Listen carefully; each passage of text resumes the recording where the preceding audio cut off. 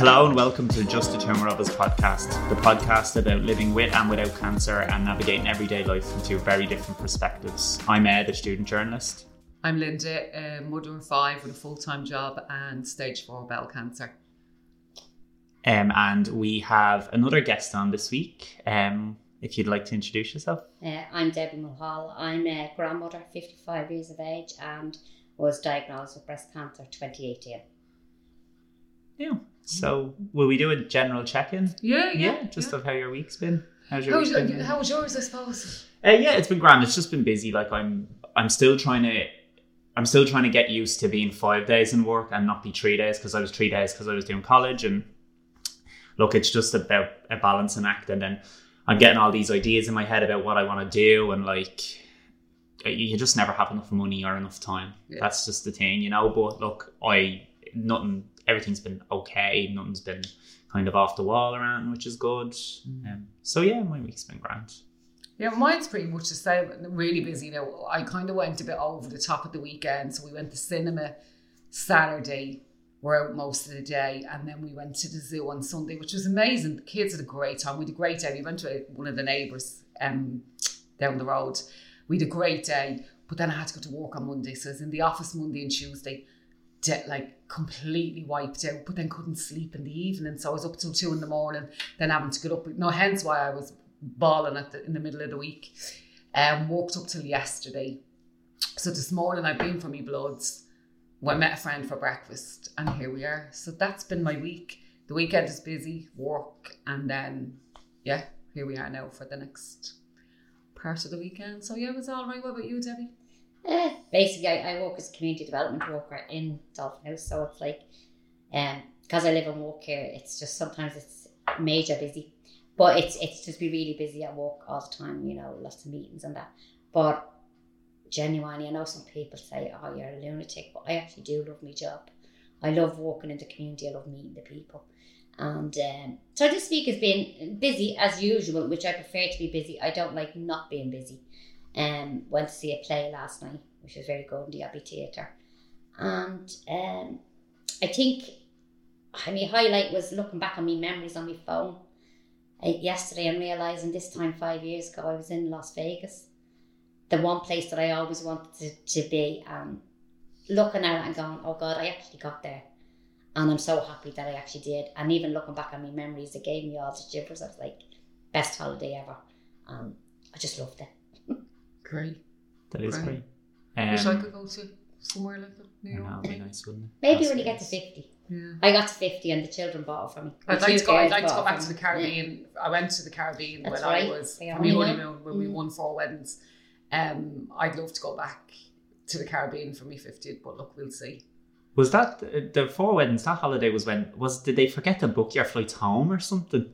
No, we had a connecting. So we flew from Antigua to London and then London to Dublin, and when we got to London, the flight we were meant to come out to Dublin on was gone because we were a little bit delayed. But then when we looked into it, they booked us to fly home the day before. So we were still in Antigua when they had our flight from London to Dublin booked. So they fixed it all and we had to get in touch with them and they got us the next flight, but we were in the airport for a few hours. But it was a nightmare. Like we thought we'd missed their flight to Dublin when actually it was that time, but the day before. So the girl who booked our flights home had booked the wrong day. It's amazing though. I'd love to do the Caribbean again. Right. Please God, that happens. I will. Be positive. Only another 5 years. You go to the Caribbean again. Yeah. Hopefully. So basically we will just kind of have a chat with yourself, Debbie. Do you want to kind of just talk us through your whole journey with cancer and stuff like that? No problem.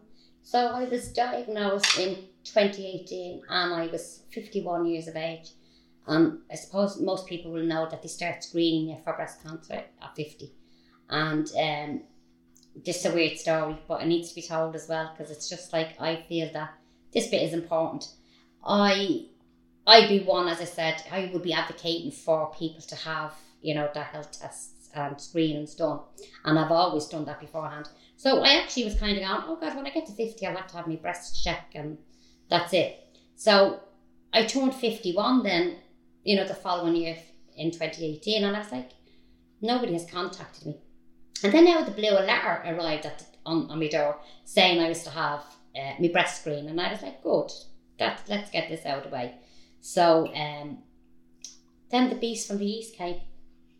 So there was no screening. Was that the storm? That was the very bad snowstorm we had in 2018. So I was to have it in the mobile clinic in Crumlin. And I rang them to say, well, obviously, I knew everything was closed because we'd been sent home from work and everything. And I was like, well, I can't go. But I rang and there was no one even in the office. And I left a message to say, obviously I can't attend because nobody is going to. So it was a week later when I eventually got through to them and I said, I did ring you last week, and she said, no, there was no one in the office. So I said, I just want to let you know, I still want to come for the screening and, send me out a letter and whatever. And she said, oh yeah, I just get your details again. And she said, she gave me my name and my address. And I said, that's not my address. That's my old address, I said. And she said, well, that's where we sent the letter to. And I said, no, because I got it in my new address. And she said, hold on, I just check. So she said, no, we've sent out 2 or 3 letters to that address. And I was like, well, I only got this one. So I was kind of going, this is weird. And I asked the postman, because, obviously when you live in a community, you get to know people. So we knew the postman. And he said to me, I didn't change your address on that letter, he said. So I was like, well, how did it get to me? How did this letter get to me that I was to have my screening? So nobody could ever answer that mystery for me. But I always thought afterwards, as they say, divine intervention. I personally think my father, who I adored, I think he had died, and I think that he had made sure that I got it because it was important. So it's weird, that my address had changed and I'd got the letter. Do you know what I mean? And you'd missed 3 letters before. Yeah. And this one just arrived and nobody knew how I got it. Nobody knew how it arrived at the proper address. But anyway, I went off and got my test. Went up to Crumlin, and it was March. Would have been March 2018. Went up to Crumlin, got the test, and of course everybody knows it's a bit uncomfortable. Those who've had it knows it's a bit uncomfortable to have, your breast squeezed in a vice. But at the end of the day, it's for good reason. So went up, got that done, and I was like, well, that's over and done with now. I'm finished now till next year, and good luck. And literally a week later, and it was funny because the girl in work had hers the same time, and she was really nervous, and I was like, no, I'm not, because it's just something that you have to do. So the following week I got a letter to say that they needed to check it again, and I was like, oh.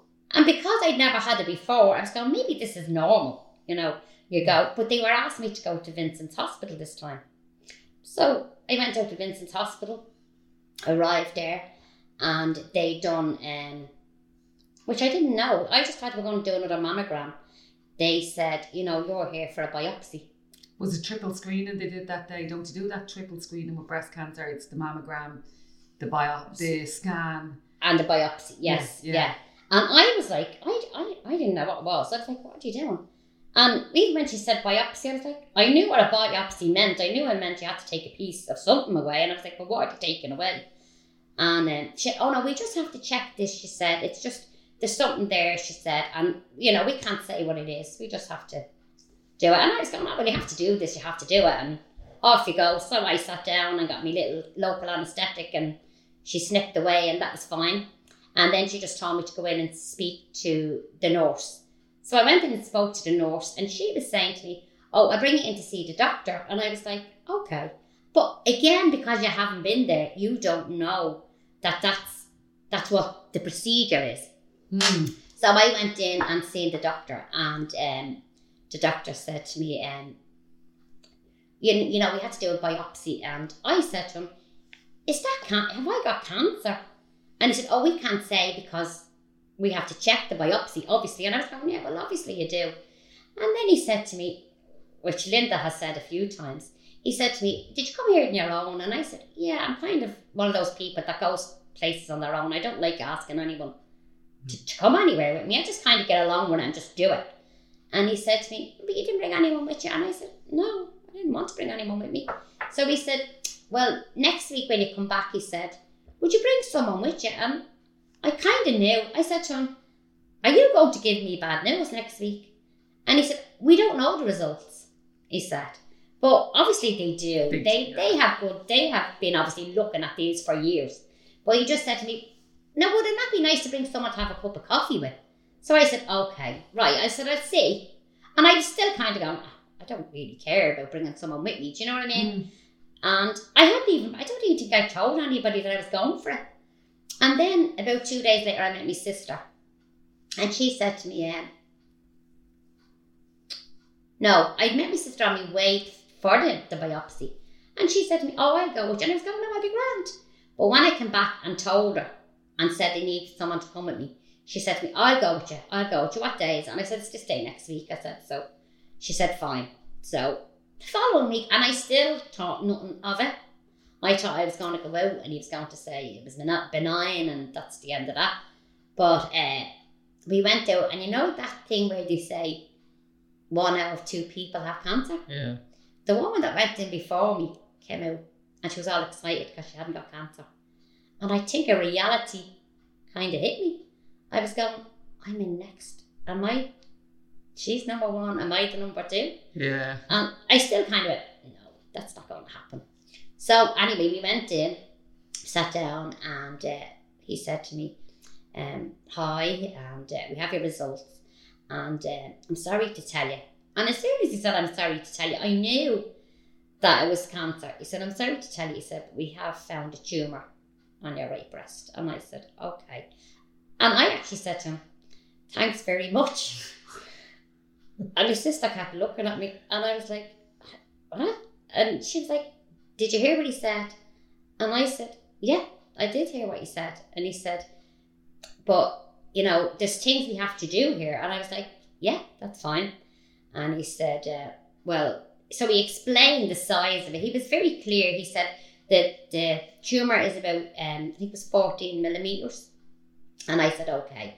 And he said, now he said, usually what happens is we go for, we're going to remove the tumour and chemotherapy. And he said, then we talk more after that, because he said, we don't know whether you will need radiation and medication. But he said, we'll talk about that after. And I said, okay, that's fine.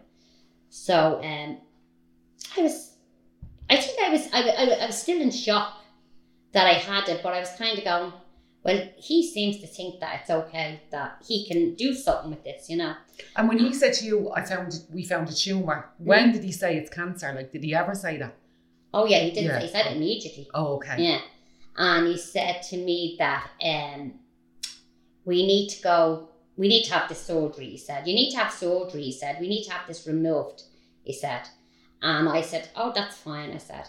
But I don't know where my head was, but I said to him, when do you want to do it? And he said, there was a sense of urgency. He said, oh, well, I would like to do it next week. And I said to him, well, I'm sorry, you can't do it next week. I'm babysitting. And he said, what? And I said, my daughter only had a baby last August. I said, and this is our first holiday. And I've told her I minded that baby. And so I have to mind him. I couldn't do that on her. And I think he was looking at me and was saying, you're nuts. But anyway, I was like, no, I have to mind the baby. Like, it's not fair. She needs a little rest, holding her part, and I need to, they work hard, they need to go away. And I said, it's my grandson, I want to mind him. So he said to me, okay, he said, what we'll do is, we'll let you mind the baby, he said, for the week. But he said, as soon as they're back, you have to come straight back into me. He said, give me a date. And I said, I will. And he said, just remember, he said, we're doing this, he said, because you seem to be really close to your grandchildren, he said. And he said, I'm just letting you know, you probably won't be able to hold him for 6 months after it. And I think that's when the reality, I was like, oh, my grandchildren, I wasn't even thinking of my children. I love my children dearly, but I was like, they're adults, these are children. How do I manage these 3 children, And I was trying to explain to them what's going on in my life. So, anyway, I went off and came home, and that's a lie. I came out, and the first person I rang was my partner to tell him that I had cancer. And I even knew the silence on the other end was obviously shocking for him. Because you know yourself when you're telling somebody, it's just, and he was like, yeah, okay. And I was like, yeah, I'm fine. And I actually thought I was very fine. And told the kids then, and I waited till I came home to tell the kids face to face. And I know my youngest daughter, she kept looking at me. You know, she was like, what? What does that mean? Because I think a lot of times when people hear cancer, they think that, you know, the end result is death, you know. And I think when you say that word, that's what people think. And then obviously my eldest daughter as well, they were very concerned and they were like, what is going to happen? So I had to explain what's going to happen. And I was just saying, now don't worry, Esther, because I'll be able to mind the baby next week. You know, I was like, I can still mind the baby next week. And I mean, that was the furthest thing from all mine, but I was like, this is what I want to do. So that was fine. So I went off and minded the child, and then they brought me in for my surgery. As I said, it'll be 4 years. Can I ask you a question? Sorry, no. Did you ever ask them what stage you were at from the time he told you? I said, I didn't even ask, you know, what stage it was at. I just asked, could it be removed?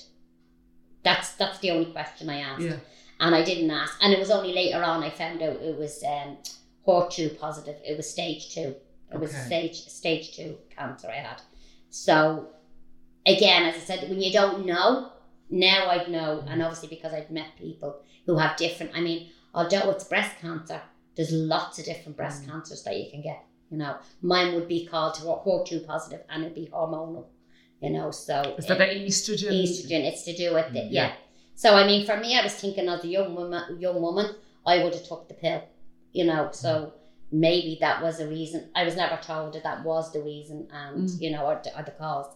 But in my eyes, I was kind of going with estrogen and the pill, and then also the coil later in life that also has estrogen. So you're kind of going, is that what caused this problem? Yeah. It is one of the, I was doing some research last night, and it is one of the contributing factors. It can be one of the factors that heightens your risk of breast cancer. And I was born with a hole in my heart that never closed up, so I still have it, and I attend cardiology once a year, but I haven't been for about 3 because of COVID.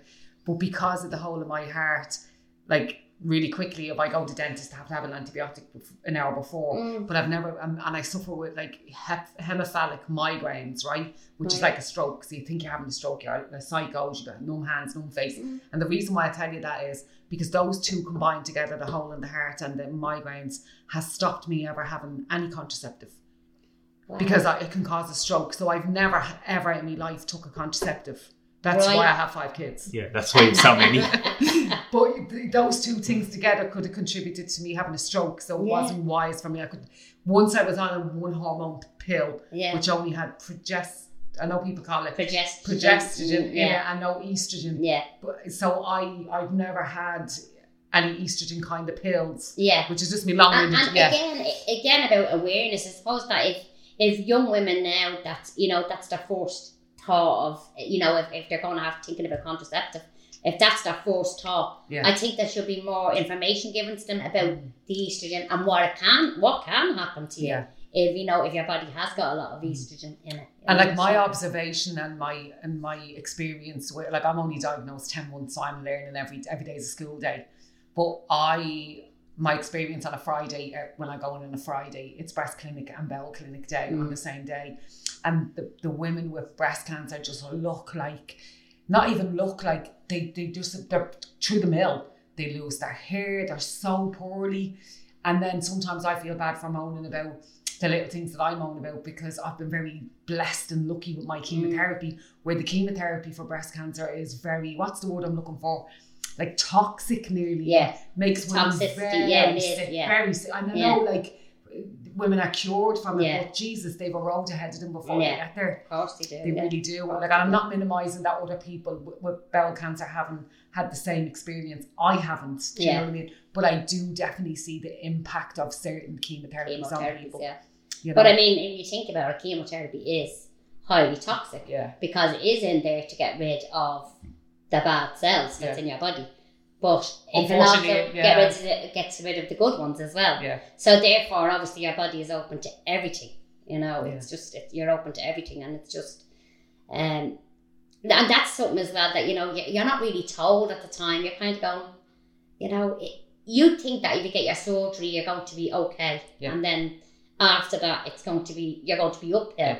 but in actual fact, you're still maybe going downhill and maybe up and down and up because you don't actually know what way you're going to react to the treatment. When I first met my oncologist, he told me that I would do 6 rounds of chemo and we'd come back around the table. When I went to meet my liver surgeon who did the liver resection, he told me that everybody has 12 rounds of chemo no matter what. So my oncologist didn't lie to me, but he didn't give me the full story. So, and that pisses me off because I need to know. I've heard women in the hospital go, if I'm told to stand on my head, I'll stand on my head. No, I want, every week I ask what my cancer markers are. I want to know everything. So now that I've been told we all have 12, my expectation is my week of radiation, my surgery on my rectum, and goodbye, Linda. But now in reality, in my head, I'm thinking, they call it, I know on some of the sites I'm on, they call it mop-up chemo. So that you get a bit of chemo to get rid of that and that's left. Yeah. So I don't think my chemo journey's over just yet, you know. Yeah. But I just wish they would be more clear with you and tell you this. Well, mine did. Mine, the reason, because I said to him afterwards when I had the surgery. Did you have your whole breast? No, I had a lumpectomy. Okay. And on the right breast. But obviously, it's obviously much smaller than the other one. But to be honest with you, I don't care because I actually remember saying to him, you know, can you take them away? I just thought I was going to get a mastectomy. And he said, what? And I was like, just take them away. And he said, well, we actually don't do that. You know, and I was going, but I don't need them, you know. And he was going, yeah, you might need them, but we're not going to take them just for the sake of you saying, you know, just take them away. He said, no, he said, we know what we're doing. He said, so we said, if we take a lumpectomy from that breast, he said, and then we go on to do the rest of the treatment. And that's when I asked about why, you know, after you've removed it, why are you giving me chemotherapy? You have to tell me you've removed it. And he said, is it, sorry for my lack of knowledge, is a lumpectomy just, they've removed the tumour just? Yes. And probably skin around it. And skin around it. And they obviously had to check the lymph nodes because that's when it's kind of dodgy if it's in the lymph nodes as well. Yeah. So they did remove a good portion, and he told me that. Yeah. He said there will be a good portion of the breast removed. And another point just to say, and I know the girl said it last week as well, is that I would have never felt my lump. You know the way we say to people, feel for lumps and do, as I just say, do the clock 12, 1, 2, 3 around the breast. But I would have never felt it because it was so far back in my breast, so I wouldn't have felt it physically. Okay. So that's another thing just to say to people, that's why it's important to go for the screening, because I couldn't feel it, but yet it was there. Yeah. So the screening was the only way I probably would have found it. But also just to say that when I had my surgery, which was the 22nd of May, 2018, he told me, obviously when he met me afterwards, that it was actually fast growing because it went from 14 millimeters to 16 in 2 weeks. Really? So that kind of to me was a bit... So you had no chemo, you went straight to surgery? Went straight to surgery. Okay. I went straight to surgery and then they gave me a few weeks. He sat me down then and said, this is the plan now, he said. You have to have chemotherapy, radiation, and I think I had 21 days radiation. Finished my radiation on New Year's Eve 2018. And that was because I got sick. I should have finished it on the 30th of December, but I got sick the first day of my radiation. I got very sick and I couldn't get the second one. So that was that. But I said, why am I to have all this? And he did say to me, although we removed the tumour, tiny, tiny, tiny particles, as they say, atoms, can go around the whole body, he said. And he said, one could lodge in your head, one could lodge in your big toe. But if it's cancerous, that's what we have to worry about. So he said, that's why we have to give you the best possible chance. Because we've gone in there and been invasive and, you know, had to move stuff around. We're just hoping that no cells escaped and moved around. Spread anywhere. So I was like, okay. So I suppose when someone sits down and tells you exactly what they're going to do, you're kind of going, well, okay, let's do this. Yeah. You need to become an expert on your cancer, don't you? Yeah. And I suppose another thing as well is you have to become very strong because after the cancer, after the surgery, I found that, you know, he said to me, the nurses said to me, now Debbie, you have to do these exercises. And I was like, okay. And I was like, I'm so ill, you know, I was like, exercises, you know.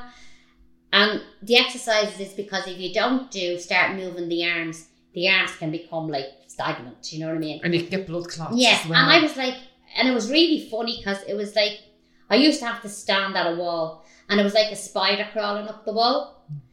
And my aim was to get this spider over my head. Do you know what I mean? So at the beginning, I was probably doing like about 5-10 steps with this little spider at the wall with my fingers. And I was like, oh, I'm as far as here. And then you'd get up as far as the neck. And then your aim was to get way up, so you know. Could raise both your hands and again. I swear to God, I was like somebody had to win in something when I was like, oh, I can get up over my head again. And I knew then, I was like, this is the start of the recovery bit, you know. And as I said, then I went in for chemotherapy. And my experience with that was weird as well, because I had mine in the Mulhall hospital. Because the doctor had said to me, I can't really be around the children, and I lived with my daughter and my granddaughter and my grandson, I was really concerned about them, so I moved in with my partner at the time. And I said, I'd obviously asked him, I said, you know, is it okay for me to move in? And he was like, that's fine. And then we went, because he lived over north side, the best option was for me was to do my treatment over in the Mulhall hospital. So I started, and the very first day we started, which was great, I thought this is how my life's going to be for the next like 3 months. So the first morning I started, he told me to be in at 7:30 a.m. for my first chemo. And it was the 13th of August 2018, I don't forget that either. And we went in at 7:30 and I was home now for 10:30, having something to eat. And I was like, that's grand, that's wonderful, that's out of the way. And obviously the next morning was my first morning to be sick after the chemo. Yeah. And I was like, because I was kind of going, you feel so energized when you get it, because you're kind of going, this is the road to recovery. But the road to recovery is slow, as we know. But I mean, you don't realise the effects that chemotherapy can have on your body. So, I mean, I thought I was great after my first. I was going, oh God, I'm grand, you know, I'm able to have something to eat and all. But the next day I kind of felt sickly. But the following weeks after that, because I had my chemo every 3 weeks, they were a nightmare in the hospital. Absolute nightmare. And the reason being, I can't fault the hospital, I have to say. The nurses were absolutely amazing. And all the other patients were lovely. But I used to go in for my chemo at, 2 p.m. of the day. And I wouldn't leave the hospital at 7 at night. Oh, my frustration. And it's horrible, the length of time. I go in at 8:30 and I don't come out until 7 o'clock. Yeah, and I only get an hour pre-meds. I don't even what happens is I get an hour pre-meds because I'm allergic to oxaliplatin. So I get an hour pre-meds, and then it's called push and pump 5FU. So they have this big thing about this size and they inject the whole thing into me arm or into me port. So that's chemo, straight in, done. And then the pump goes on. Yeah. I'm just getting out there at 7 o'clock. Now, I've been told when I go in tomorrow to make sure that my file is not with the file for bloods, because I need bloods done today. Causes more. And they promise they're going to try and get me out by lunchtime. Yeah. If I get out by lunchtime tomorrow, I'll skip home. Like the frustration. And I know it's not their fault. It's a lack of resources. It is. Yeah. Like you resort yourself to tears because you get so angry. Well, you just hit a wall. I do the opposite, because when you know me, Linda, I talk to everybody. I'm just one of those people that. You know, I meet somebody on the bus, and by the time I finish the journey, I know the life story. But what happened to me when I was getting my chemo was I'd meet all these other women who'd be there. And I was going, this is not good enough. This is not good. How dare they do this to us? So it ended up that I was like, no, I'm going to write to Simon Harris, who was the Minister of Health at the time. And I was like, how dare they do this to us? And then it said, as the weeks went on, one of the weeks I went in, and this was crazy. One of the weeks I went in and I got my treatment. And Linda, when you're getting your treatment, you know exactly what bags is going up onto the stand. And you're kind of going, yeah. I'd be yapping to the other women and I'd be going. And I knew this day that the green bag hadn't gone up, which was the chemo. And the girl came in, and at this stage, as you know, Linda, you have the port in, but my veins were starting to get a bit weird, you know. Weak. So they were, they really, this day that I went in, they had to 4 times to try and get a vein, and that was just horrendous, because one stage it kind of blew up a bit and I was like, oh please just get it in and get it done with. So I was sitting there and the girl came in and she said to me, oh, you're finished now, Debbie. And I said, no, I didn't have me chemo. And she said, yeah, you did. And I said, no, I didn't.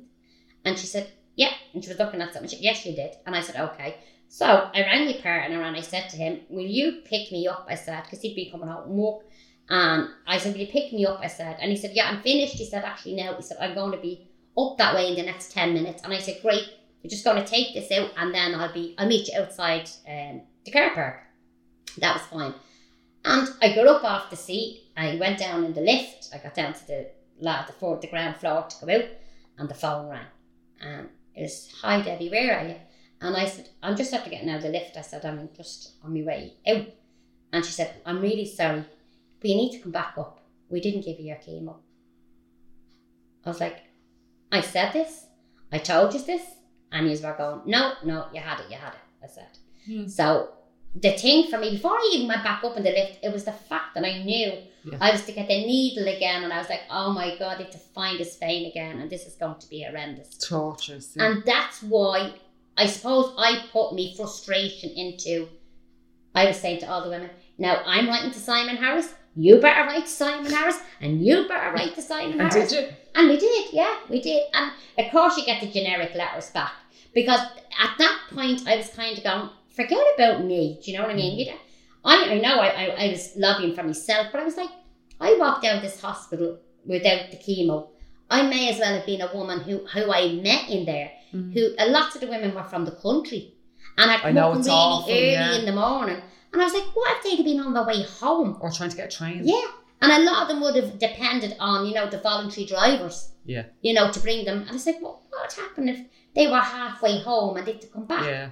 So I think for me, it was just about, making them aware of what happened in the hospital. Do you know what I mean? Yeah. That us people here, we have enough. And the nurses do a phenomenal job. You can't fault.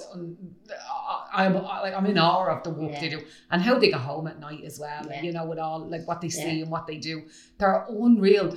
They need bigger space. We need a bigger oncology ward. We need more nurses, and they're seeing all these patients anyway, so they're not taking on more work. They just need to spread it out more. Exactly. And it's really frustrating for us. And no matter how much we complain, it's not going to change until the Department of Health invests more money into it. Exactly. If everyone's doing charity work for cancer research and cancer this and cancer that, why can't something be done for a bigger oncology ward per hospital? Yeah. We've got the Mater, Beaumont, and we've got St. James's, and I don't know if there's any other hospitals. Privately there are, but I'm talking about the public hospitals who, if there could be funding for them would be great, because our lives would be made much easier. Definitely. It's just like I'm glad tomorrow is my last chemo, but I'm dreading it. I know. Because my day, and it's lonely because you're not allowed to bring anyone. Well, now because of COVID. Yeah. But I'll be honest with you, Linda, I never brought anyone with me.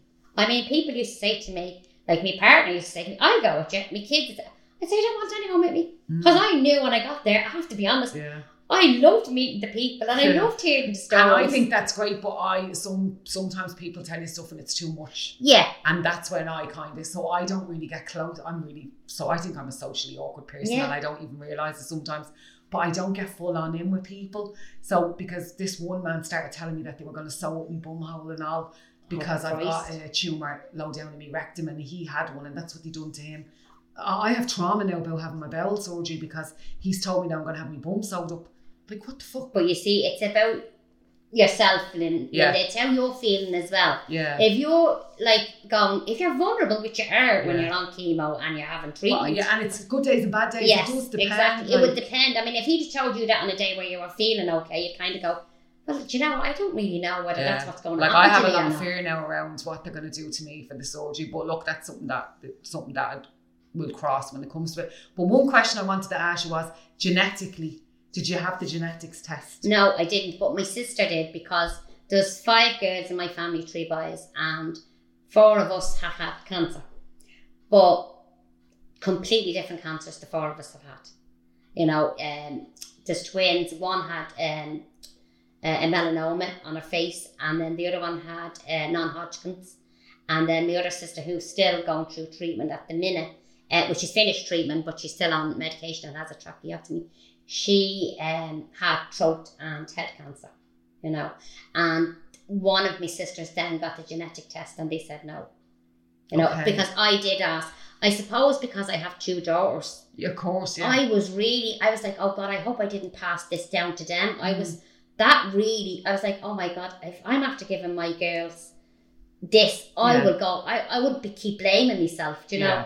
And I was going, please God, don't let this be. But you didn't have the BRCA gene or anything like that. No. Okay. So I was like, anyway, what happened then was actually my daughter who had the baby had thought that there was something there, and she went and she got tested as well. So I suppose it's about, she probably wouldn't have done that had I not been diagnosed with breast cancer. Yeah. And even though she was only young, I suppose it's just about being aware of our own bodies and saying, you know what, if something feels wrong, get it tested. But it's the same, isn't it, that thing, Debbie, that people are afraid to talk about everything. If it's not mental health they're afraid to talk about, it's like we have to be talking about our poo.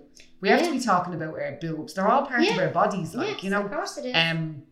And the thing is, it's all the stigma. Like, if I'm talking about my bowel or whatever, like bleeding from your bum, people are like, oh, how can she, like, is she not Scarlett saying that? No, I'm fucking not, because look at me now, like, you know. No. But I mean, it's if they're uncomfortable around it, well then you don't have to listen to it. Like, but this is a reality for people who has it. Yeah. So you have to say what's happening for you. You know? Like, religiously, I have a smear test every 5 years, and I've never had a bad smear test. And I know we spoke about this before, but last year, just before I started chemo, I'd been diagnosed with cancer. And within a week, I got my cervical smear done before I started chemo, because I wanted to see how that would come back. But that came back that I had the HPV. Yeah, the HPV virus, which I've never had, nothing in my smear test, right? So what they said was they checked around and they didn't feel there was any other cancer there. So for that reason, I didn't need any further testing. However, rather than it be 5 years that I have my next smear, I'm due it in July. I'm going to have it a year later. I'm really interested to see, is that HPV gone? Because my body has been now flushed with 12 chemos. Yeah. And how is my cervix, or is the HPV virus gone? Or has, hopefully nothing's transpired from that now, and the chemo has done the job. But isn't it just funny that since my son was born when I was 22, so that would have been my first smear test. Yeah. And I've had them religiously since. And I get bowel cancer, and as soon as I get bowel cancer, something goes wrong with one of my smear tests, isn't it just? But don't they say, I mean, when I look back as well, the year before I was diagnosed, I thought the whole time I had infections everywhere. I was getting infections everywhere. But I would have never, ever, ever thought I had cancer. Yeah. I would have never Mine was tiredness. But what actually was happening was my immune system was letting me know. Something wasn't right. I was annoyed with myself because I was like, do you know what, Debbie? You, in your walk, you know, as I said, I worked in health promotion. In my walk, I'd be saying to people, listen to your body, listen to your body. I said, mine was roaring at me. Yeah. You know, going, Debbie, you had a chest infection, you're on steroids, you're on antibiotics. 6 weeks later, you have the same thing, you have an eye infection. I was like, why did I not listen? Yeah. Why did I not hear that? I can't understand how I am anemic, so I've always had low iron, right? Always, like from whenever. And I had regular blood tests for my iron, so my liver function was done, my kidney function, all of them. And nothing ever came back in my liver function. And Debbie, to be stage 4, you have to have cancer for a while. Yeah, of course you do. So those blood tests, why weren't they shown that? And initially I started off with 4 tumours, but by the time they went to do surgery, there was 6. So how did none of my bloods from my GP never show up a raise in my liver, a low thing? And I don't get that. Yeah. And maybe because I'm not a doctor and I don't know, but like, why? I just don't understand why nothing's ever showed up. And then all of a sudden they're telling you have secondary cancers in your liver. Yeah.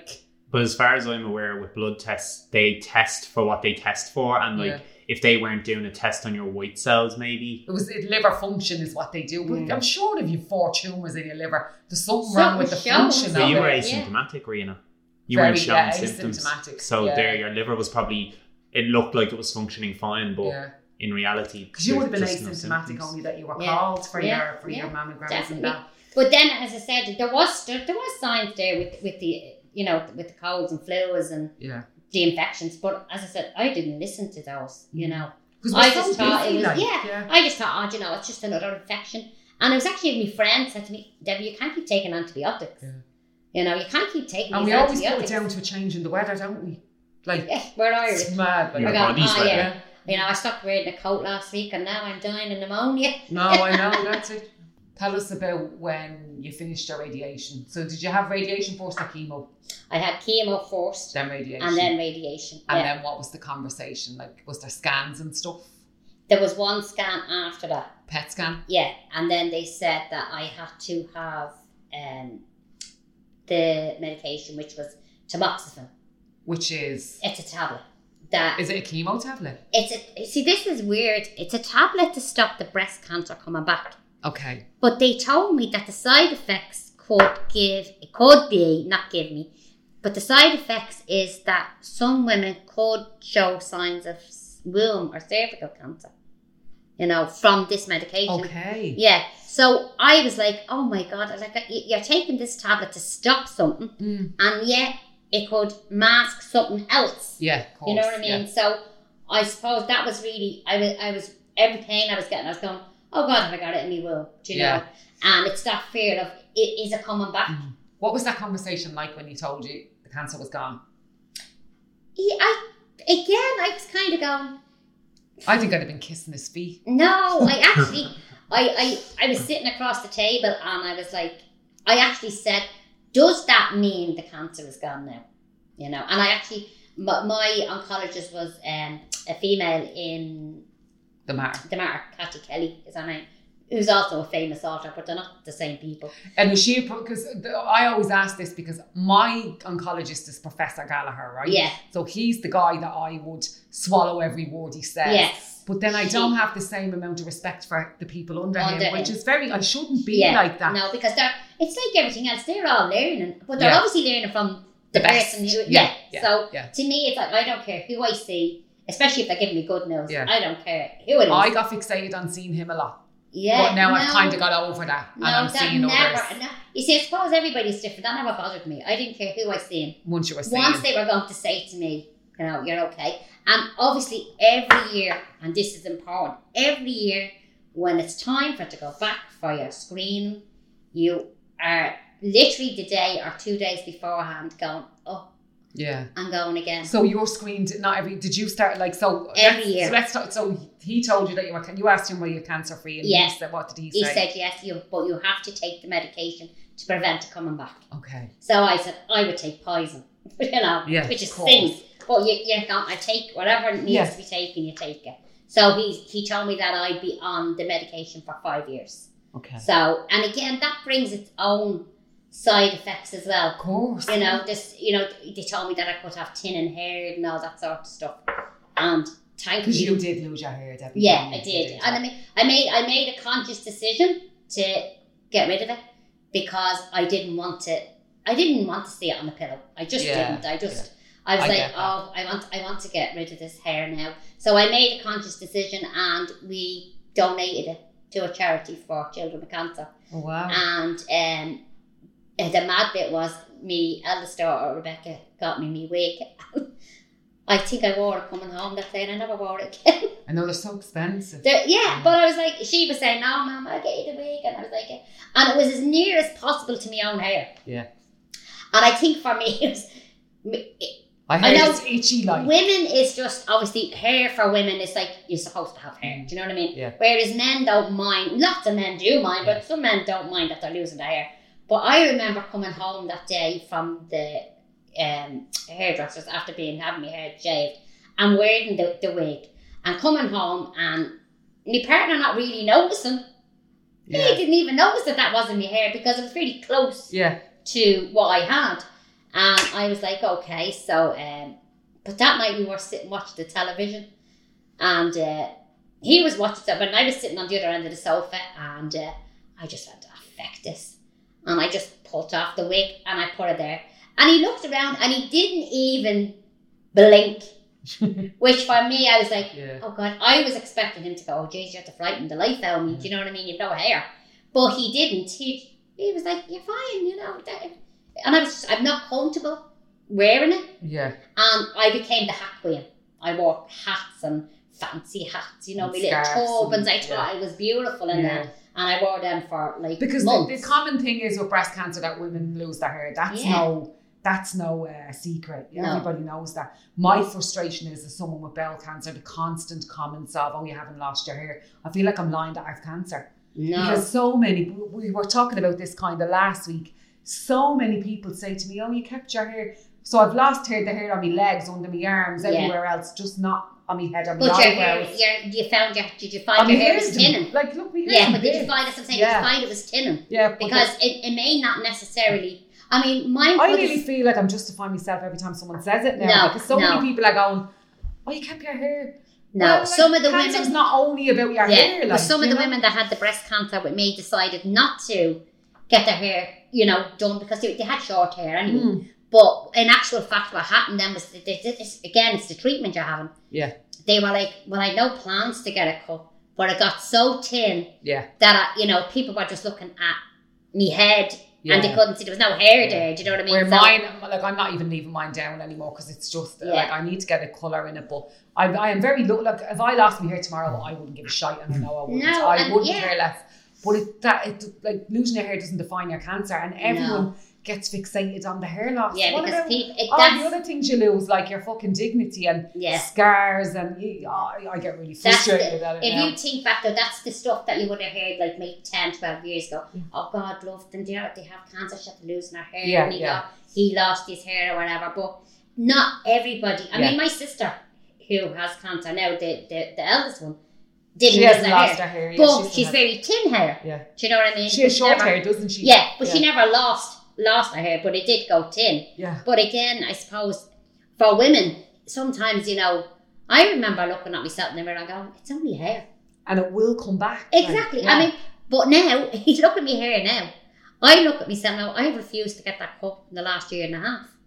I have never in my life had my hair this long. I know, I've never seen Never in my life had my hair this long, and I'm kind of going, no, I'm leaving it, and I don't care how long it grows. And somebody said to me last week, you can't do that, you'll be like Rapunzel. And I was like, I know, but I decide. Yeah. And again, I suppose consciously I was thinking I didn't really care that I had no hair, but now that I want to keep it again. Whereas before I probably wouldn't even thought about it. Like, I did think I was going to lose my hair, but the first thing I was told when I was told what chemo I was having was, you don't lose your hair with this chemo, it can thin, but you definitely lose it on your legs and under your arms and all the other parts of your body. You just don't lose it on your head.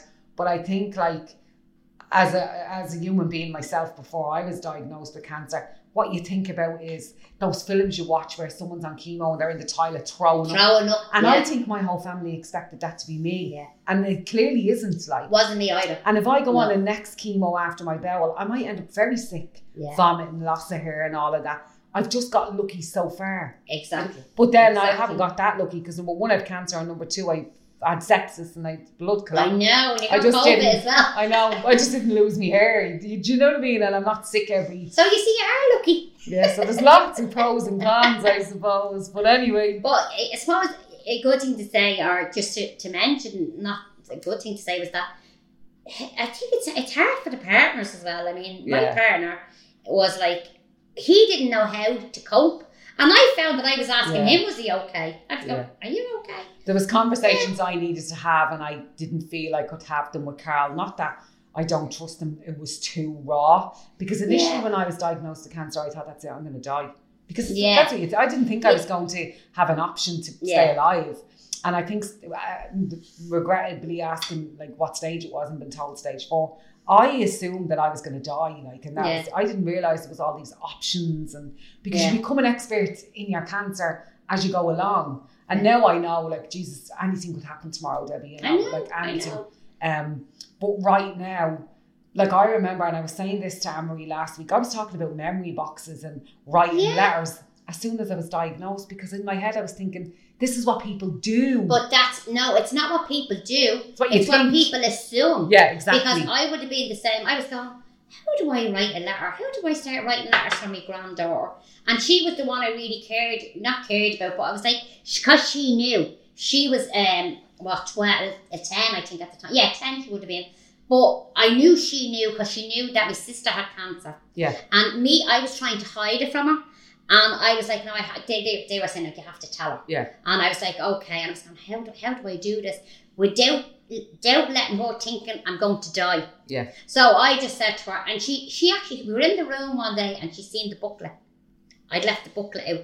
And she said to me, Nanny, have you got cancer? And I said, yeah, I have, Lexi, I have got cancer. And she said, but are you going to get better? Mm. And I said, yeah, I'm going to get treatment and I'm going to get better. Yeah. And I suppose that's the thing I was saying about my partner, Matty. He said to me, Debbie, I have to be honest with you, he said, I was expecting you to be severely ill.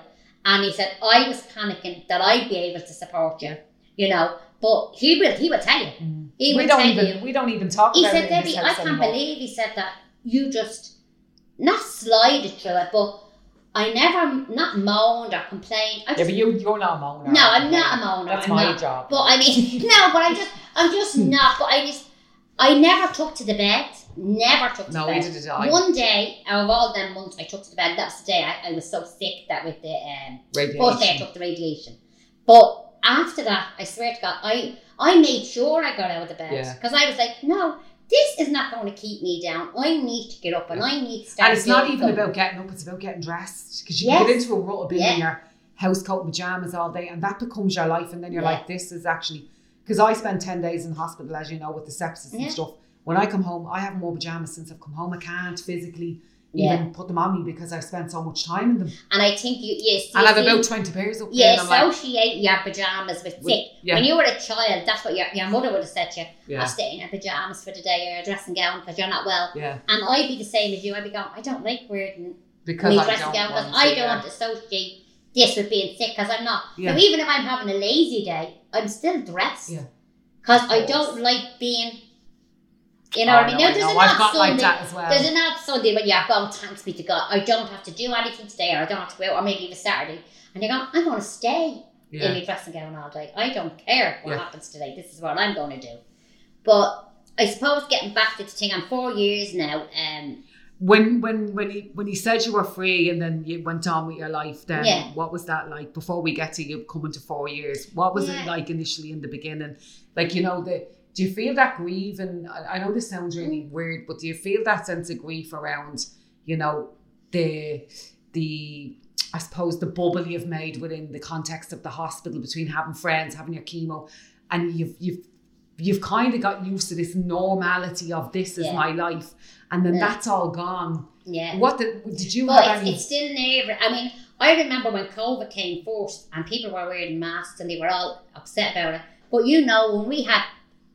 I had before you, but I mean, it was like we had to wear masks all the time. Yeah. You know, even when we were going to shop, and we had these fucking things that looked like Donald Duck, do you know what I mean? Which we still have. And you're going, I have to wear. So when the mask came out, it actually didn't faze me. Yeah. And I was actually kind of going, and because even though I'm 4 years after, I would still be, I'd still be at risk. I'd be classed as high risk. Because obviously, just to say that when I got my radiation, this is the one thing that's important as well. He told me, it was really funny. Now it's funny and it's not. I went into a room and he told me I was getting the radiation, and this was a different doctor. And he said, "Now I need to tell you something." He said, "You know, you'll never run a marathon again." He said, "Because you lose lung capacity." Oh, for fuck's sake. And I laughed and I said, "Well, I never ran one before, so I don't think it's going to bother me." You know?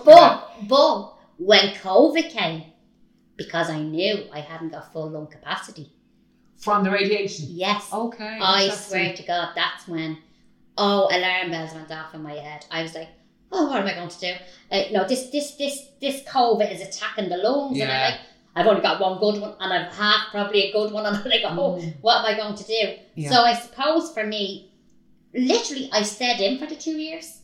I mean, basically, you worked from home and stuff, didn't you? Obviously I worked from home, but I mean, it was like, I was too afraid to go anywhere. No, I know. And I remember going to the shopping centre one day, and I was in the queue, and I remember wearing my breast cancer face mask, you know, so to buy me pink mask, and I was about 5 of them or something, and I was like, people know I have cancer, or I'm in remission or whatever. I don't know what they'd know, but I remember standing in the queue, and I wasn't thinking, you know, I should be up there with anybody, but my daughter rang me and she said, "Ma'am, my friend that works in Dunn said she's after seeing you in the queue, and she said, will you go up to the front of the queue because you're entitled to be in there?" And I was like, no, wait, you know, there's other people sicker than me. And I went, no, she's actually right, because I'm actually harming myself standing there with you. And funny story, I'll tell you, I was in the zoo on Sunday, and you're going to laugh because this is really embarrassing, but funny as well. I was in the zoo, and, you know, with bowel cancer, we had lunch. When you have to go, you have to go. You have to go, yeah. And I have a lot of diarrhea lately. So I went in and there was a queue in the bathroom, and I'm not going to go up and go, oh, sorry, I have stage 4 bowel cancer. Can I use the toilet before you? I ended up using the disabled toilet, but in the process of waiting, my stomach started to cramp, and I left the worst part, right? But everyone started to hold their nose, but because I didn't want them to know it was me, I started to hold my nose too to let on that it wasn't me, because it was so bad. So bad, it was toxic. And on the wall there was this frame with all different kind of animals' poo, and I was like, my fucking poo should be up on that. So I ended up going into the disabled toilet, and like nicely on the door I had, not all disabilities are visible. That's true. And I was like, if somebody says, what are you going in there for? I will get annoyed. Exactly, But I had to hold my nose, because when I seen everyone else making these, like, I was like, shit, if I don't do it, they're going to know it was me. So I started going like this, holding my nose. Get the onus off yourself, So bad. Debbie, can I just ask you, when your doctor obviously told you that you had finished all your treatment and stuff like that, was the words that they used cancer-free, or did they use remission? Remission was the word. They didn't use cancer-free, and that's the one thing that you kind of go, am I cancer-free? Yeah. Because they don't like using, I don't know whether they don't like using it, but I know it wasn't used. So even me, I kind of go, well, do you know what, Debbie, in my mind I'm waiting, and it's mad, I'm waiting for year 5 to come. This is year 4, and I'm due my mammogram in the next few weeks, and I'm like, I'm nervous for it, and obviously everybody is nervous when they're going for tests, but you just can't wait. And it's that thing of if they say to me, come back, you're going, oh, it's like, I know my stomach will just sink, because you're kind of going, did one of them little freaky cells come back somewhere? Because I'm paranoid at the minute, because I found a lump in my tummy, as you know. The doctor, the oncologist felt it and feels it's benign. But every so often I keep getting like a pain in one of my lungs, and I'm like, oh, it's spread to my lung. No, I don't know it's spread to my lung, but in my head I'm going, oh, is that just like a little kind of throb in my lung, or is there something there? I completely get it. No, and I mean, it's obviously, as I said, it's people who has had it, and they know that it can happen. It can spread to other parts of the body. So it's not about being scaremongering or anything. It's just about being realistic. Yeah. And knowing, as I said, when he said to me, it could go into your big toe, I was like, what would happen there? And then you start imagining, your toe has to come off. Do you know what I mean? But in reality, it could end up in your toe. So every year when you're going back for your screenings. Now, did you have to do every 3 months in oncology after you were breast cancer free? Yeah, I had to have chemotherapy first. Then I had to have Herceptin injections, right? And they were into the thigh, which were very, very, very sore. What were they for? They were hormonal as well, and I think they were hormonal. Can I ask you, before we go any further, and I know you were 51 when you were diagnosed, so don't take this as an insult. Were you already in menopause, or did breast cancer throw you into it? To answer you, clearly I do not know, because I had the coil in. And obviously some people do get a period, some people don't. Yeah. I didn't. I would, in the beginning when I got my coil in first, I would have been. I was going, what did I even get this in? Did they take that out when you were diagnosed? Yeah. And I would have rather had 10 babies. Really? Yeah. It's just uncomfortable. Yeah. And I mean, women just don't like them things happening to them, but it just has to happen. And we're probably going around the world now, but why did they take the coil out? Because they said, this is why I asked, because I was kind of going, I have a prolapse womb, so putting her in and taking it out was very painful, right? And they didn't sedate you for that. No, and they actually, if I'd have known I was getting it took out, I would have took painkillers, because I mean, if you take painkillers, it does work. Do you know what I mean? Let's be honest with it. It's not. I mean, we've had babies, so I know I wasn't going to die. Yeah. I just didn't like the thought of having the probes getting done to me to find a force to remove it. And I was like, and he said, no, we have to remove it. He said, because we don't know how much hormone is left in your body. Okay. And I was kind of going, well, but the 5 years is over with this. Can I not just leave her in there and leave it and just forget about it? Yeah. And he said, no, because I had asked, am I in menopause? And they said, well, we don't know until you get a proper hormone test. Now, they did say to me afterwards, so yes, they said I'm postmenopausal. So I suppose in one way, it was a good thing, because I didn't get what some women get, which is, the flushes and all that sort of stuff. Yeah. Now, someone said to me, the medication sometimes can mask that, and it'll probably happen afterwards. Yeah. And I'm going, this is what I have to look forward to. A lot of women who get breast cancer, they kind of get shot into menopause, like through the injections or whatever. So that hormone you got in your leg, was that something? Yeah, and I presume it was, but I don't actually know. But I know it was very stingy. I know it was like a bee sting, and they had to count to like 7 minutes while you were putting it in. You know, they'd stuck it in, and they'd be sitting there, and they'd be going, and they'd be doing this, because it was slow release into the body, and it was a hormone. I presume it was. I actually don't know, Linda. You can check it out, but I know it was a Herceptin because that was part of my treatment. He told me chemo, Herceptin, radiation, and tamoxifen. And how much of Herceptin did you have? I had one every week. I had it. For a few weeks, I think probably 6 weeks. Okay. And again, this was horrendous because I was like, I'm going in here to have an injection that's taken 7 minutes, and I was off in 7 hours. Now, when I was getting the chemo, I kind of, not that I expected that, you kind of knew you were going to be there. You just accepted you were going to be there all day. And like that, that's why it was one of my complaints. I wrote in and I said, like, this is ridiculous. There's 5 women here who's only waiting on this injection, and I don't think we're any different than them, but what we're actually doing is sitting around a room full of germs. Yeah.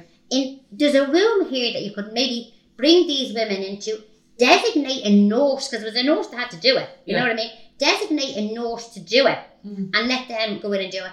But obviously there's toxins in it because my plan, a primary healthcare centre opened beside Matty, and I was delighted. And I rang them and I said to them, I'm getting Herceptin. And she said to me, oh yeah, that's grand. We can give it to you. Here. And I was going, great. She rang me back 2 days later and she said, Debbie, I'm really sorry. She said, we can't give you that Herceptin because it's very toxic and they won't allow it off the premises of a hospital. Oh, right. Okay. Yeah, so it's highly toxic, whatever is in it. So sorry, just to interrupt. The Herceptin, it's an antibody. An antibody, right. And it's used it stops cell growth. So they use it to treat stomach, throat and breast cancer. Right, so now we know what it is. Some of those cancers, not all of them. Yeah, and that's good because, I mean, it's, as I said, sometimes you don't ask. I ask everything. And fair play, but I mean, say my oncologist, when he sees me coming, he's like, here she fucking is again. I ask everything. I'm brutal. No, you're not brutal because but then people have said to me, if they tell me to stand on my head, I'll stand on my head, and I was like, but that's not good enough. No. I need to know what you're doing to me. Like, no, but I agree with you. You do need to ask. And I mean, the doctor obviously doesn't feel awful not telling you because that's his job. The only one thing I haven't asked and I haven't been told is, have I got cancer in my lymph nodes? Now I'm stage 4. I would imagine I do, but I've never been told. Right. It's never been discussed. So that's something that I do need to know. But what I was going to ask you was, did you have the 12 weeks chemo, 21 days radiation, and then 6 rounds of that Herceptin? No, that was in between. That was the chemo, the Herceptin, and then radiation. Yeah. I had that in that order. And then I'm on the tamoxifen, and I'm on year 4 of the tamoxifen. Okay, and then what will happen at year 5? They'll just take you off? Well, you see, I don't know, Linda, because again, obviously from talking to people in the hospital, they have said to me, I got to year 5, and they said to me, we prefer they stay on it for another 5 years. Okay. So that's fair enough if that's what they say, but it's just, it's like the pill. I get up every morning and I know I need to take this. Yeah. Herceptin because it's in my head. Even though you're on it, Debbie, is there a risk that you can still get cancer? Yeah. So even though you're having this preventative medication, you can still develop, the cancer can come back. Okay. So that's why, but for me, it's just like every morning I get up there beside my kettle nearly and I'm like, I have to take this. Yeah. Because in my mind, it's like, it's being drilled into my mind. This will prevent it, this will prevent it, this will prevent it. I'm like that with my blood thinners because I'm afraid I'll get a blood clot. Yeah. So I never miss a day. Yeah. So what's the last 4 years been like for you? Good, really. I think getting back to work was very helpful for me. Yeah. Because it was reality and normality. Yeah. You know what I mean? Being able to hug my grandchildren again. Yeah. And have them back with me. And can I ask you, why did he say you couldn't hug them for 6 months? Because not hug them, hold them. He said I couldn't hold. Was it because of the surgery? Yeah. He said I wouldn't be able to. He said the stress on the breast. He said like you wouldn't be able to lift because the baby was like how old would he have been then? He'd have been 9 months, I think. So yeah, it'd be like, that's heavy. Like, so he was like, you can't just lift him up, and I was like, okay, that's fine. But I mean, I have to say, all through my treatment, they said, you can't be around the children because of the toxicity of the medication. Oh wow! But once I had finished it, I could be around them, and I was going, that's great. And it was like, I see my partner every day, but I really wanted to see my kids and my grandchildren. Yeah, of course. I was like, I want to see them, and I was like, that made me feel like there's something ahead for me, because I look at them and I go, they're my future. Do you know what I mean? Yeah. I have to be around for them. Do you know what I mean? That's exactly I know I have to be around for myself, but I'm like, that gives me something that I know that, I want to be here for communions, confirmations, weddings, and I'd love to be here for their weddings. Do you know what I mean? But that's just something that you aim for and you hope for, and you just try not to be negative, and that's what I try to be. I just say, do you know what, just tomorrow I'm awake, and I do, and I mean, people think, oh, you're mad. I do say, thank God I'm alive. I do. And I did pray a lot. And I mean, some people do, some people don't. That's what got me through. Yeah. I did pray a lot, and I blessed me breast with the oil and everything. And I still do it today. And if Lourdes was the big thing, we'd all be fucking there. I went to Lourdes. I done Lourdes. Yeah, I done Lourdes in 2019. I done Lourdes. Yeah, I didn't even know going to Lourdes was still a thing. Yeah. I wouldn't mind going. No, I loved it. But my God, that's shocking. The water is shocking. Is it? Yeah, God, it's shocking. And it is true that when you come out, you're bone dry. That is the truth. But it was the most shocking thing, because they just lean you over real quick. It's like you're being baptised. Oh, God. And I mean, the water is absolutely, it's like -10 or something. It's freezing. Oh, yes. And you walk into it, and Esther, my sister, was outside, and she said, Debbie, all I could hear you say was, sweet Jesus, sweet Jesus. Oh, see, I sound worse than that. She said, everybody could hear you. Oh, and then they dip you into it, and then it is true, you get out, and you're bone dry, Linda. You are bone dry. I think I need to go to Lourdes, Ed. Flights are cheap. I was looking at them last night. Not to Lourdes specifically, to France. Yeah. Lourdes was in. Right, okay. But it is, as I said, that's me. I'm not would say I'm mad religious, but religion brought me through a good bit as well, because I kept saying I have to have faith in God. I don't go to mass every week, but I've often been in work, and I walk right beside the church, and I pop in and light a lamp as I'm going off to visit someone, and not every week, but I have done that. But come here, when you go back every year, do you go back to oncology or just to have a mammogram? I have a mammogram, and that's what I said. With the normal mammogram system or with oncology? With oncology in Vincent's. Okay. And I still go back to Vincent's because that's where I had it, and I prefer to stay with what I had. Yeah. Although I'm southside now because I'm back home, I still prefer to just go, because it's like I know they have all my notes. Yeah. Now I thought I had a lump about a year and a half ago, and I went to my own doctor. I had, because of COVID, they were going, oh well, we can't, you can't come out yet, and we do this and we do this. And I was so worried about it that they sent me to oh God, was it the Mater? No, they sent me to the Mater, to the Mater. And they asked me what was I doing there, and I was like, because they said, you go to, and I said, but I have this lump, and I know there's a lump there. And she brought me in, and she checked it, and thankfully there was nothing there. But this, again, because I didn't feel my lump originally, this lump was like protruding. So he actually said it was just obviously skin. Yeah. And I said that to you about your scar. Yeah, because my lump is right. Tissue. My lump is right beside the scar, but scar tissue underneath. And it's hard, but it's still there. But I remember my friend saying to me when I told her the oncologist said it felt benign. Is she a fucking magician now? She knows if she touches it what it is. I was like, no, but they've been feeling tumours for so long. They kind of know, you know what I mean? So that reassured me. And my CT scan next week is on a thorax. Imagine I had to Google what your thorax was the first time I got that a couple of months back. Thorax, pelvis and abdomen. So like that'll kind of look at everything really, so. But it's nerve-wracking. It is nerve-wracking, Linda. And you will be nervous going. No, I know, yeah. But just try like every yourself. Fucking pain you get. Like if I get a headache, I have a tumour in my brain. Like it's and I don't. Some people mightn't be like that, but there's a lot of people who after cancer, I would imagine, they think, because again it's about the possibility of a return and not necessarily where it started. And that's the thing, because if you've been told that you know, you have breast cancer, you have bowel cancer, but it could possibly return because, as they say, secondary cancer. Do you know what I mean? And I was told that there could be a secondary cancer. So you're always thinking, I don't care what anyone says, you know, maybe some people just don't think, but I do. My friend Anne-Marie that was on last week, she initially had breast cancer, but now that it's all come back, she doesn't have cancer in her breasts. Right. But it's still classed as breast cancer because our first initial diagnosis was breast, the breast. But she has it in other places in her body. Yeah, because it's a secondary cancer from that. Yeah. It originated there. And that's what I'm saying. Because when they done the operation, the cells moved somewhere. Because I was diagnosed with bowel cancer, and even though there's only one tumour in my rectum, there was 6 in my liver. Like, you think, really, was it not that I had liver cancer? You know, like that.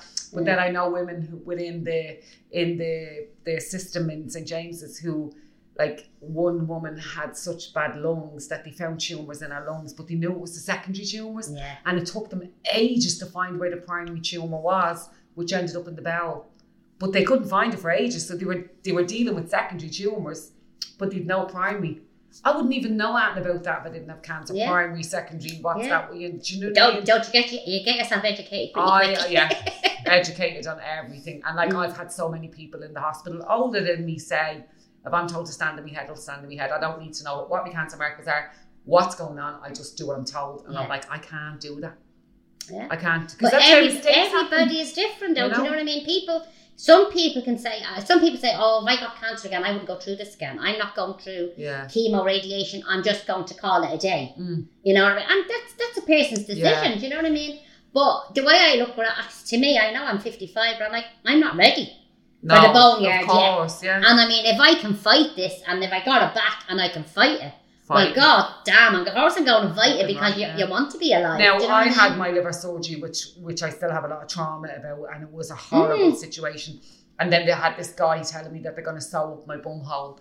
Now, my chance of surviving more than 5 years is have the tumours removed from my liver and have the tumour removed from my rectum, do whatever needs to be done, and then move on and hopefully get 15 or 20 years.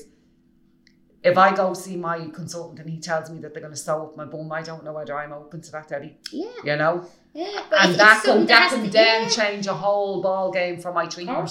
Yeah. You know, like even a colostomy bag, like I had to need counselling just to deal with the fact that would be something that's going to happen for me. But that's important as well, Linda, that because again, you have to weigh up the pros and cons. Yeah. You're kind of going, okay, if they have to do that surgery, and you're going, oh God, I couldn't wear a colostomy bag. But weigh up the pros and cons. No, if a colostomy bag gives you another 20 years with your children, I should get it. I'll get a but I definitely would need some kind of therapy in relation to it because that's massive. Like, the liver surgery has traumatized my body and the scarring I have. It was a big surgery. Yeah, 100%. You know? And the scarring I have is quite bad, but I can live with that scar. And having a bag attached to me, which was always my biggest fear. Yeah. Oh, and then I get fucking cancer, and I'm like, really? It's not my biggest fear anymore, but it's still good. Look at this way, you won't be running to the toilet anymore. Oh no, I know, Jesus Christ. You have to see the positives. There'll be no more farting in the zoo. I'm telling you now, because I swear. You'll have to see how much Carl loves you. Will you change the bag? Here, about 2 nights ago, I couldn't sleep, and a fart woke me, and he woke up and he looked at me and repulsed, and he went, "You're disgusting." Well, and that's the question. And I said, "Carl, I feel really anxious," and he just snored. He was like, "Fuck you, you're nearly killing me with that fart. I don't care whether you're anxious or not." And he went to sleep.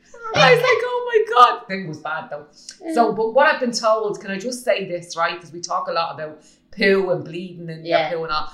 I asked an oncologist why my farts are so toxic, and he told me because the chemo is breaking parts of the tumour off. So little bits of the tumour that are falling away. Yeah, the smell and the smell. You're farting out your tumour, like little bits of it. Yeah, the smells, the gases.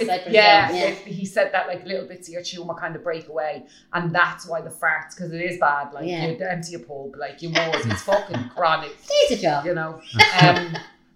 So, and it's good that because I was like, why do I smell so bad? I'm going to have no friends or family left. That's what I said to him. This was months ago. And he was kind of looking at me and he was going, sometimes pieces of your tumour will fall away, and that's what makes your smell so toxic. I'm like, fuck. Like, I didn't even run away myself. Do you know what I mean?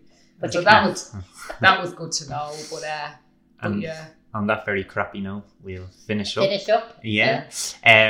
Debbie, thanks very much for coming on and telling your story. It's really important that we kind of get people's stories out there because everyone's different and every story is different, and it's about raising awareness and kind of... It is, and it's good to, like, you know, this is a positive story where you're 4 years in remission. We can never be too complacent with those years, months, days. We just can't. But it's great that you've had a really good outcome, and please God, in a few weeks, mammogram is clear again. It's clear again. Yeah. What do you do when you get a clear mammogram? Do you go to the pub? Do you skip out of the place? No, I just kind of go, it's that thing of waiting. Yeah. And you're kind of going, and you know when you go in for it now, and if they start kind of going, hold on a minute, hold on, and I have to do this one again, you're going, it's like, as I said, it just, your stomach just goes, is there something here? But obviously it's just sometimes they just can't get what they need, because I've had a mammogram before, the proper reading. And like now I've put on weight, but I had very, very tiny boobs, so you can imagine how painful that is. I know people to say that, you know, does it make a difference? It does make a difference, you know, whether they're big and small, because it's just like, you go into that face and it ain't nice. Yeah, that's it. It did. Well, my mum would say that as well. Like, you know, it isn't a nice, but these are the things we have to do, you know. But I suppose getting back to 4 years now, I'm kind of going, 5 years I could probably celebrate. Yeah. You know, every year now, because I think 5 years is a marker. Yeah. And I'm going, if I get to 5 years, well, let's see what happens. Do you know I have a scan next week on my liver, and I haven't had a drink this year because I want to see my liver results. Yeah. When they tell me that there's no tumours, now I'm not a drinker. No, I'm dying for a drink. When they tell me all the tumours have gone off my liver, I'm going to go and get drunk. You're going to get drunk. Yeah, I am. And that'll be the week after next. Yeah. And I'll be like, thanks for that. Finish chemo. You'll probably have one and you'll probably go boom. Because you haven't drank in so long. I'll have to take the anti-sickness tablets with me just to fucking get through the night. Come through with that drinking. Well, look, thanks again. And thanks, yeah. It's no problem. And definitely keep us updated on your scan, and we'll update everyone that's listening. It'd be good for them to know. So again, you can follow us on all our socials. It's at Just a Tumour of Us. And we still have the petition going, so definitely get on and sign that, because the signatures are going up and it's really important. If we made any change to that screening age, it would be huge. And I need to work on my patience. I'm not very patient, so I was seeing like 30 people signed it, 50 people signed it, and I get frustrated. I'm like, just sign the fucking thing. But then there's the whole process that people don't want emails and they don't want to hear from change.org and all of that. And, but like 30 people signed it, but now it's at 300 and something people. Like it's taking time, but it's getting there. Yeah, guys, just share. And how many do you need for it to go?